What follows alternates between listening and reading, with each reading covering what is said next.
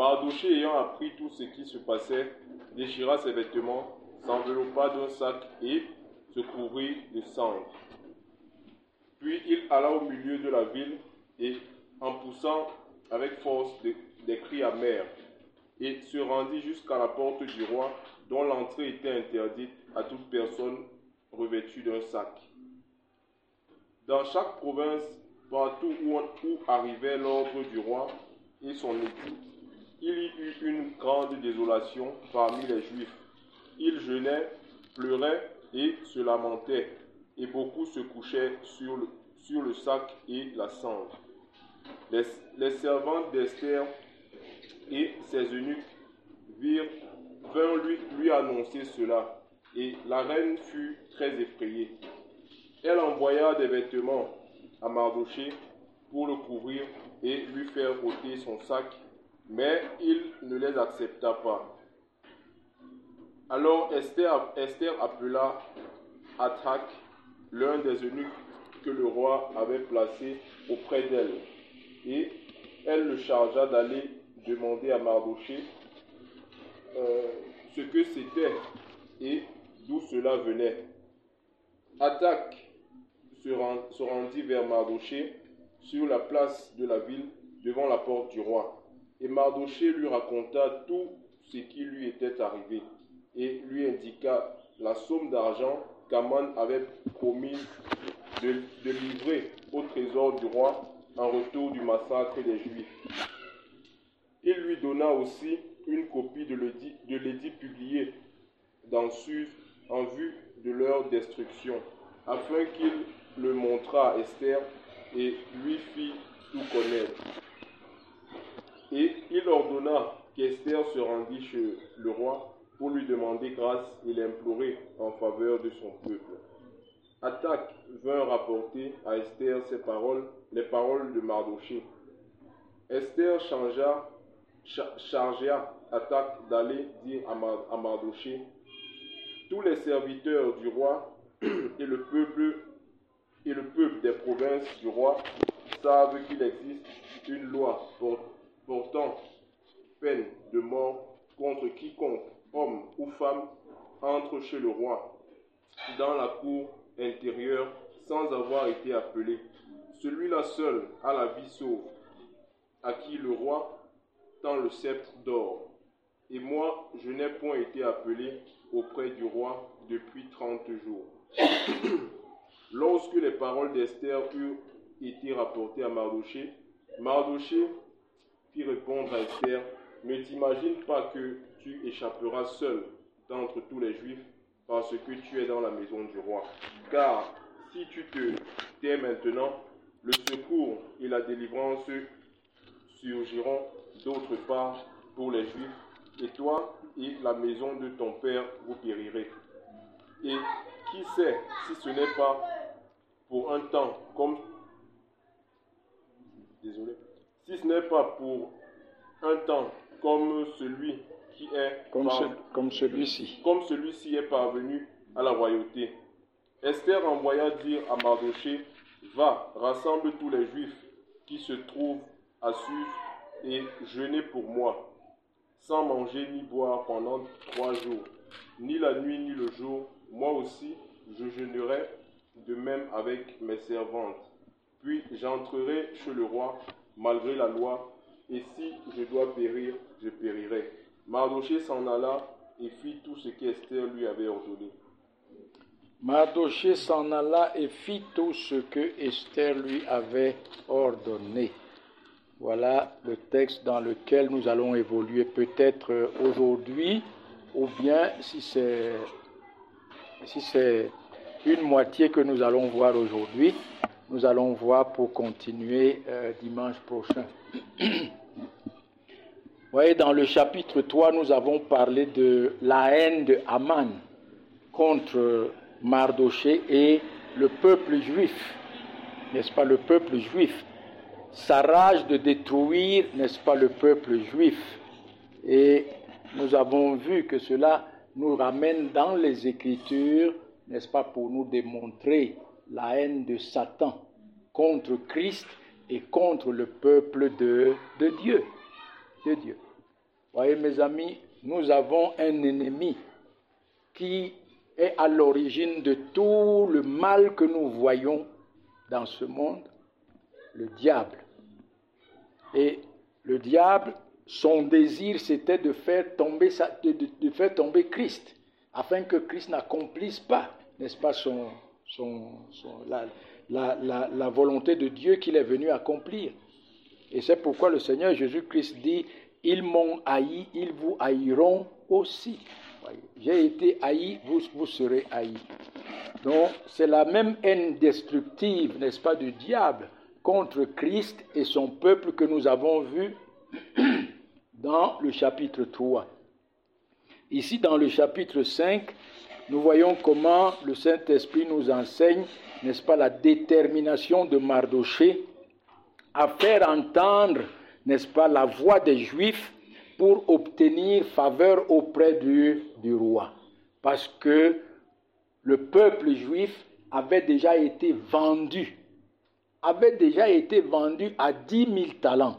Il restait simplement que le jour fixé arrive pour qu'on le détruise. Et c'est pourquoi nous voyons comment le peuple était dans la désolation. Verset 3, nous voyons comment il est dit que le peuple était dans une grande désolation. Il jeûnait, il pleurait, il se lamentait, et beaucoup se couchaient sur les sacs et la cendre. En fait, c'était le deuil. C'était le deuil avant le jour de la mort. Oui. C'était le deuil. Tout le monde portait le deuil. Et c'est ce que nous voyons ici même dans Mardochée. Et donc la première des choses que nous voyons dans notre texte au chapitre 1, au verset 1, c'est l'identification de Mardochée à la désolation de son peuple. Vous voyez, Mardochée, c'est quelqu'un qui, nous l'avons vu dans le chapitre 3, avait une certaine dignité dans la cour du roi. Il travaillait à la porte du roi avec tous ceux qui étaient là et qui travaillaient à la porte du roi. Mais nous voyons que Mardochée, n'est-ce pas, il met de côté ce qu'il était. Il met de côté sa propre considération, sa propre dignité, n'est-ce pas, pour porter lui aussi le sac et la cendre et se mettre en deuil comme son peuple et pour venir, n'est-ce pas, crier. Et si possible, si cela lui était possible, n'est-ce pas, rencontrer le roi. C'est-à-dire qu'on le laisse voir le roi. Il travaillait à la porte du roi et il savait bien que celui qui s'approchait, n'est-ce pas, de la porte avec le sac et la cendre, devait être puni. Mais, vous voyez, par la souffrance de son peuple, il porta le sac et la cendre et il vint au milieu de la ville, poussant des cris de douleur, poussant des cris de tristesse, à cause de la destruction programmée de son peuple. Et mes amis, nous ne voyons là autre image que le Saint-Esprit veut nous enseigner. Il n'y a pas une autre personne lequel le Saint-Esprit veut nous faire, veut que nous portions nos regards que le Seigneur et Sauveur Jésus-Christ. Le Seigneur et Sauveur Jésus-Christ. Voyez. Il s'est identifié à son peuple en devenant l'un de nous, en devenant un homme comme nous. Il s'est dépouillé de sa gloire, de toute sa dignité, et il est venu être maltraité dans les mains des pécheurs. Être méprisé, insulté, haï, rejeté, le Dieu vivant et vrai, afin que, n'est-ce pas, par cette douleur, afin que par ses souffrances, il puisse expier le péché de son peuple, il puisse délivrer son peuple de son péché, lui donner la vie éternelle et l'héritage de la gloire éternelle là-haut. Oui. Nous le lisons, n'est-ce pas, dans Hébreux, chapitre 5. D'abord, lisons-le dans Philippiens. Nous ne cesserons jamais, n'est-ce pas, de lire ces passages, parce que c'est des passages bibliques qui sont capitaux, je dis bien même vraiment capitaux, puisque c'est le Seigneur Jésus-Christ, n'est-ce pas, qui revient là de l'Ancien Testament au Nouveau Testament. Il faut lire le verset, il faut lire Philippiens chapitre 2, versets 5 à 8, qui dit « Ayez en vous les sentiments qui étaient en Jésus-Christ. Existant en forme de Dieu, il n'a pas regardé son égalité avec Dieu comme une proie arrachée.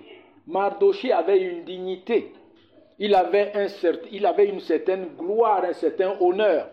Mais il n'a pas regardé cela pour dire non, il a tel honneur, telle gloire. Il a porté le sac et la cendre et il s'est identifié à son peuple, comme il est dit ici, existant en forme de Dieu. Il n'a pas regardé son égalité avec Dieu comme une proie arrachée, mais il s'est dépouillé lui-même en prenant la forme d'un serviteur, en devenant semblable aux hommes, et il a paru comme un vrai homme. Il s'est humilié lui-même, se rendant obéissant jusqu'à la mort, même jusqu'à la mort de la croix. Amen. Oui, il fallait que le Seigneur Jésus-Christ s'identifie à nous dans notre souffrance, qu'il s'identifie à nous dans notre condamnation, qu'il s'identifie à nous afin que, prenant notre place sur la croix, par son obéissance parfaite et par son sacrifice parfait, il puisse, n'est-ce pas, satisfaire à la justice de Dieu et nous donner la vie éternelle. C'est par ce seul sacrifice qu'il a payé. C'était le seul moyen par lequel le Seigneur Jésus-Christ devait payer le prix de notre péché. C'était le seul moyen par lequel le Seigneur Jésus-Christ devait nous réconcilier avec Dieu. C'était le seul moyen par lequel le Seigneur Jésus-Christ devait justifier son peuple. Par son obéissance parfaite et par son sacrifice. Vous voyez, c'est pourquoi dans Romains chapitre 5, nous lisons toujours, il est dit dans Romains chapitre 5 et le verset 18, il dit ainsi donc, comme par une seule offense la condamnation a atteint tous les hommes, de même par un seul acte de justice, voyez, de même par la justice de Dieu satisfaite par l'obéissance et le sacrifice de Christ offert sur la croix, la justification qui donne la vie se tend à tous les hommes. Et Romains 3, verset 23 à 24, dit quoi? Car tous ont péché et sont privés de la gloire de Dieu. Ils sont gratuitement justifiés par sa grâce, par le moyen de la rédemption qui est en Jésus-Christ. Vous voyez, mes amis? Et au verset 19, ici dans Romains 5, il dit, car comme par la désobéissance d'un seul homme, beaucoup ont été rendus pécheurs, de même par l'obéissance d'un seul, beaucoup seront rendus justes. Amen. Oui, parce que le Seigneur Jésus-Christ s'est humilié. Il a mis le sac et la cendre, la douleur de son peuple, la désolation de son peuple, en devenant un homme semblable à son peuple, afin qu'il puisse être un substitut, un représentant pour l'expiation du péché de son peuple. Vous voyez, mes amis, c'est ce que le Saint-Esprit nous enseigne ici. Oh, nous n'avons pas autre chose à apporter à Dieu pour qu'il nous sauve. Nous n'avons rien à faire, rien à apporter à Dieu pour qu'il nous sauve. Ce n'est pas nos œuvres, ce n'est pas notre argent, ce n'est pas notre piété, mais c'est l'œuvre accomplie par le Seigneur et Sauveur Jésus-Christ. C'est dans cette œuvre que tous espèrent, c'est dans cette œuvre que le peuple de Dieu se glorifie. Amen. Et nous voyons aussi, n'est-ce pas, dans Hébreux 11, nous voyons aussi Moïse, tout comme Mardoché, nous voyons Moïse, tout comme Mardoché, tout comme Christ, n'est-ce pas, refuser d'être enfant de la fille de Pharaon pour succéder au trône et de choisir la souffrance du peuple. Lisons-le dans Hébreux 11, verset 24 à 25, je pense. Verset 24 à 26. Il est écrit, il dit, c'est par la foi que Moïse, devenu grand, refusa d'être appelé la fille de Pharaon. Il appelé fils de la fille de Pharaon. Il préféra être maltraité avec le peuple de Dieu plutôt que d'avoir pour un temps la jouissance du péché. Il regarda l'opprobre de Christ comme une richesse plus grande que tous les trésors d'Égypte, car il avait les yeux fixés sur la rémunération. Amen. Voilà. Moïse. C'est lui qui devait succéder à Pharaon. Mais alors, à l'âge de 40 ans, lorsqu'il a compris la voix de Dieu parlant dans son cœur, il a refusé d'être la fille de Pharaon parce que Dieu l'avait mis à part, Dieu l'avait préservé. Lorsqu'on tuait tous les petits-enfants en Égypte, Pharaon avait donné l'ordre de tuer tous les petits-enfants. Et Dieu a donné l'ordre aux parents de Moïse de le préserver. La Bible dit que Dieu était beau aux yeux que Moïse était beau aux yeux de Dieu. Ça veut dire quoi? Dieu l'avait aimé, Dieu l'a préservé parce que Dieu avait pour mission, Dieu avait une mission à Moïse. Et cette mission était de délivrer son peuple.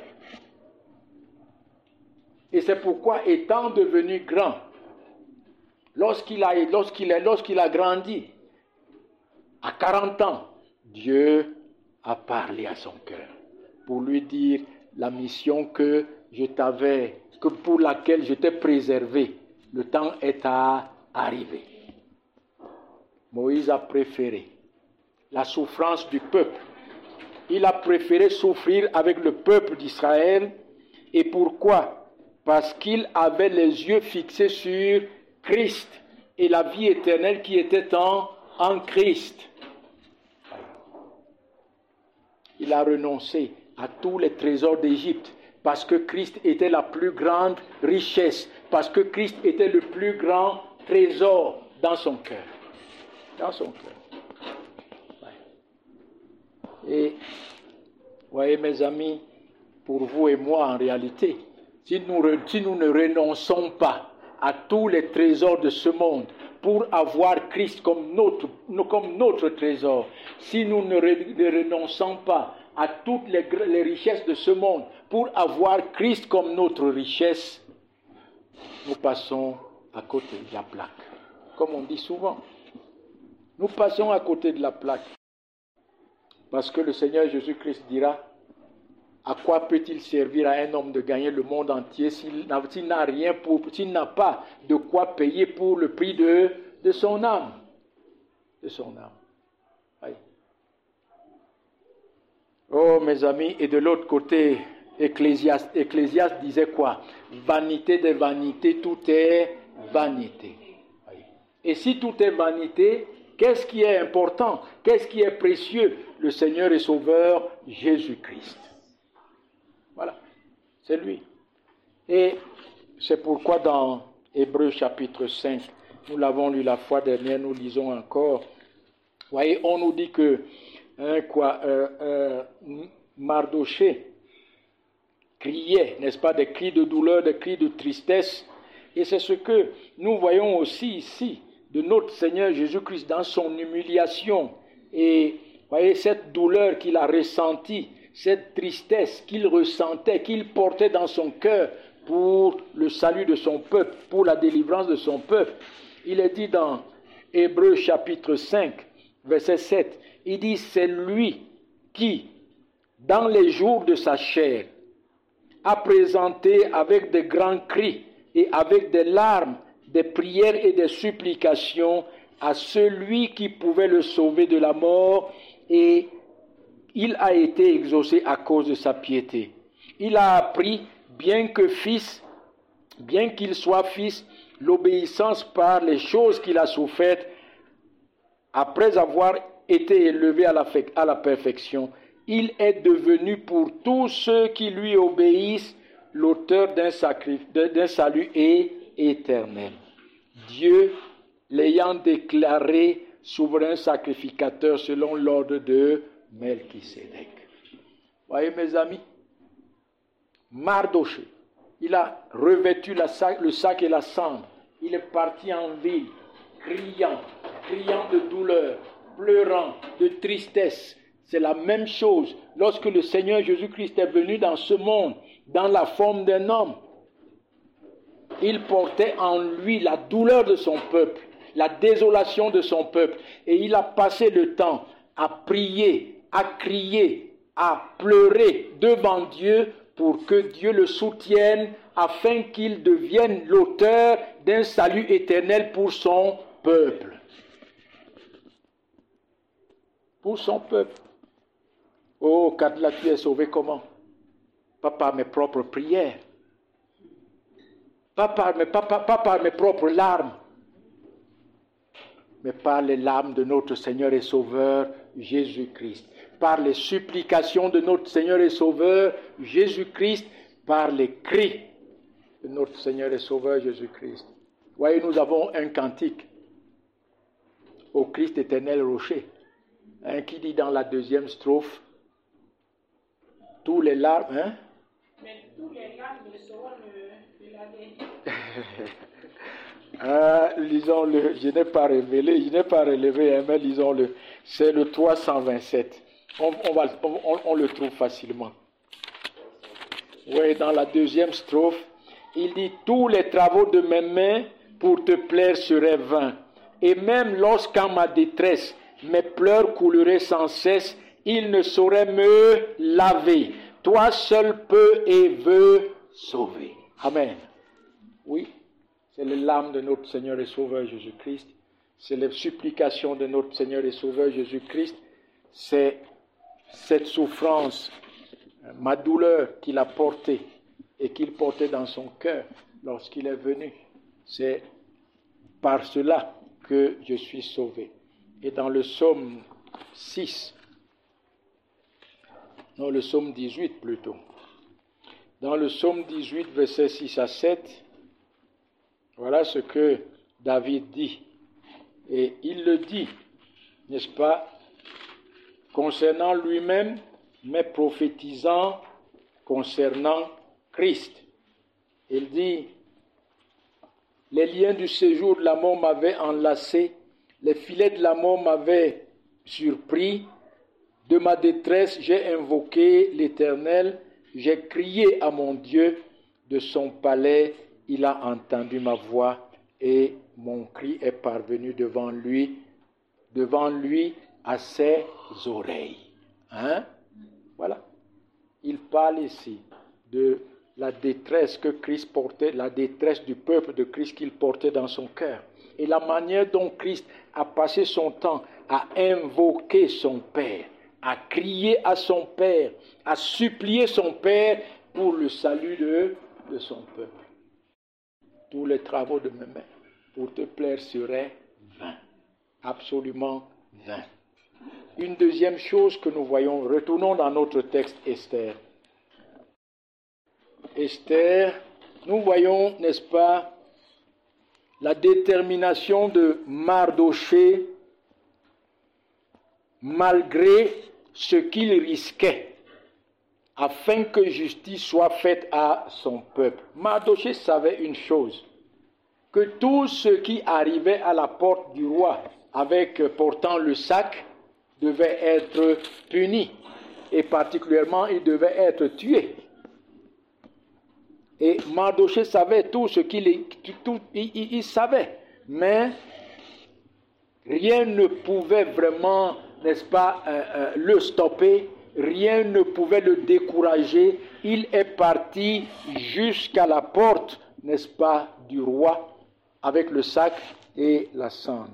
Rien ne pouvait le décourager. Et ce n'est pas la punition qu'il devait subir, ni la mort, ni la vie, rien ne pouvait le décourager. Et de l'autre côté, nous voyons encore quelque chose ici, même au verset 4.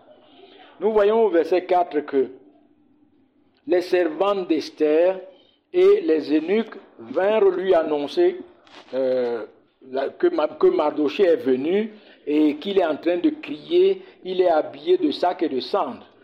Et la reine fut très effrayée et envoya des vêtements à Mardochée pour le couvrir et lui ôter son sac. Mais il ne les accepta pas. Il ne les accepta pas.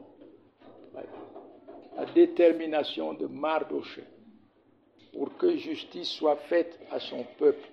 Voyez, mes amis, là encore, de même, nous voyons le Seigneur Jésus-Christ. Voyez, le Seigneur Jésus-Christ savait bien ce qu'il attendait. Il savait bien ce qu'il attendait. La haine des hommes et la mort ignominieuse sur le bois de la croix. Mais le Seigneur Jésus-Christ était déterminé. Déterminé à aller jusqu'à la croix. Lisons-le dans Matthieu 16. Et il ne pouvait se décourager et il ne pouvait accepter la consolation. Regardez dans Matthieu 16, il est écrit, à partir du verset 21 à 23, il est dit ceci. Il est dit, dès lors, Jésus commença à faire connaître à ses disciples qu'il fallait qu'il aille à Jérusalem, qu'il souffrit beaucoup de la part des anciens, des principaux sacrificateurs et des scribes, qu'il soit mis à mort et qu'il ressuscite le troisième jour. Pierre, l'ayant pris à part, se mit à le reprendre et dit, « À Dieu ne plaise, Seigneur, cela ne t'arrivera pas. » Hein? Voyez?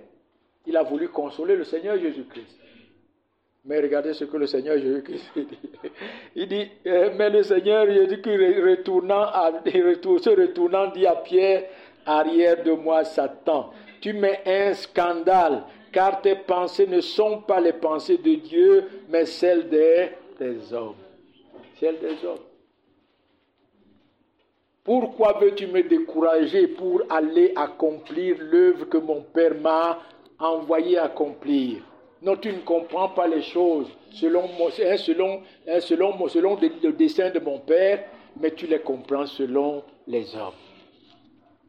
Non, Pierre, je n'ai pas besoin de ta consolation. Je n'en ai pas besoin. Oui. Et dans Luc 23,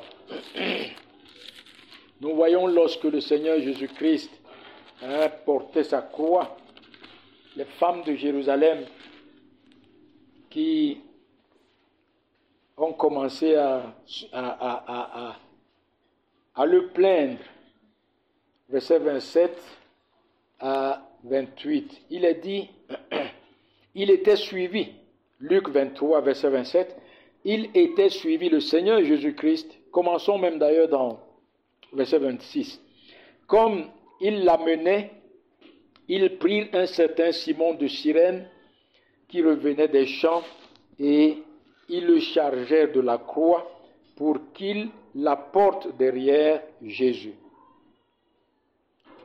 Il était suivi d'une grande multitude de gens, du peuple et des femmes qui se frappaient la poitrine et qui se lamentaient sur lui. Jésus se tourna vers elles et leur dit, « Filles de Jérusalem, ne pleurez pas sur moi, mais pleurez sur vous et sur vos enfants. Ne pleurez pas sur moi. Je suis venu accomplir une mission. Hein? Je suis venu accomplir une mission et j'irai jusqu'au bout, quelle que soit l'injustice des hommes, quelle que soit la haine des hommes, quels que soient les obstacles qui puissent vouloir, n'est-ce pas, se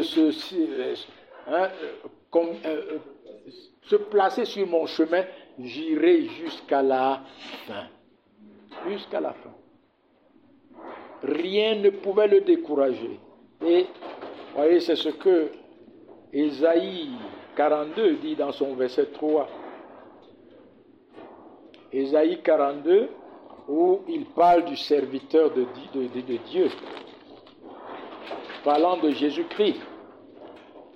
Il dit, voici mon serviteur que je soutiendrai, mon élu en qui mon âme prend plaisir.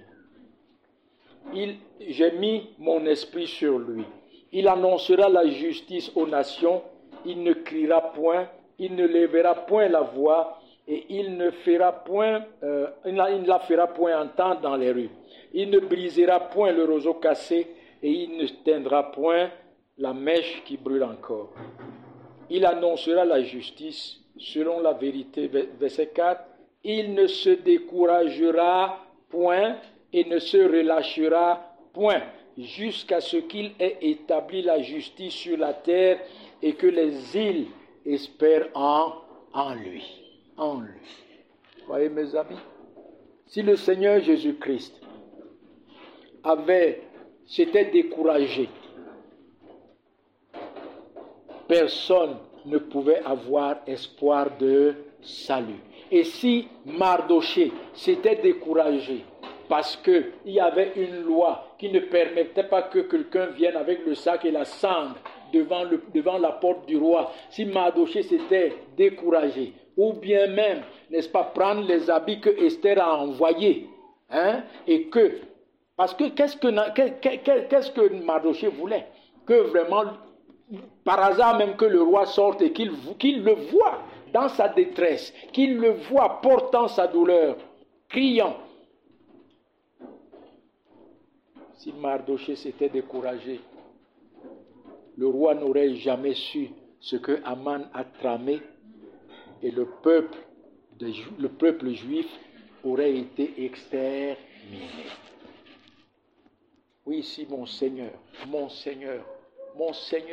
s'il s'était découragé, je n'aurais aucun espoir.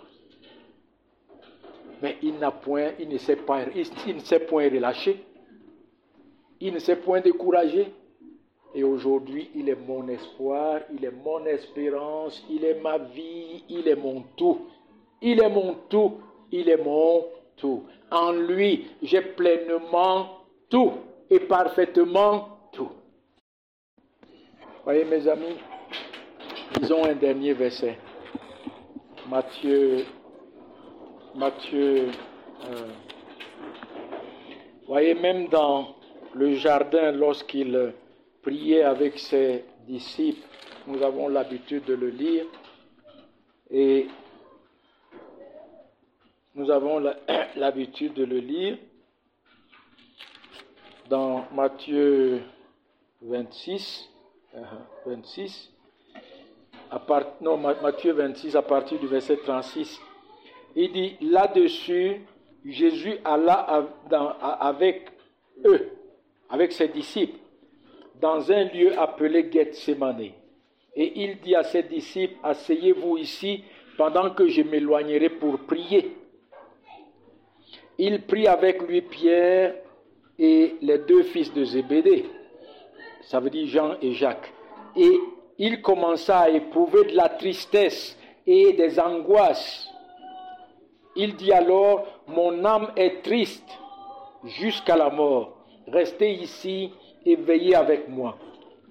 Puis, ayant fait quelques pas en avant, il se jeta sur sa face et il pria ainsi, mon Père, s'il est possible que cette coupe s'éloigne de moi, toutefois, non pas ce que je veux, mais ce que tu veux.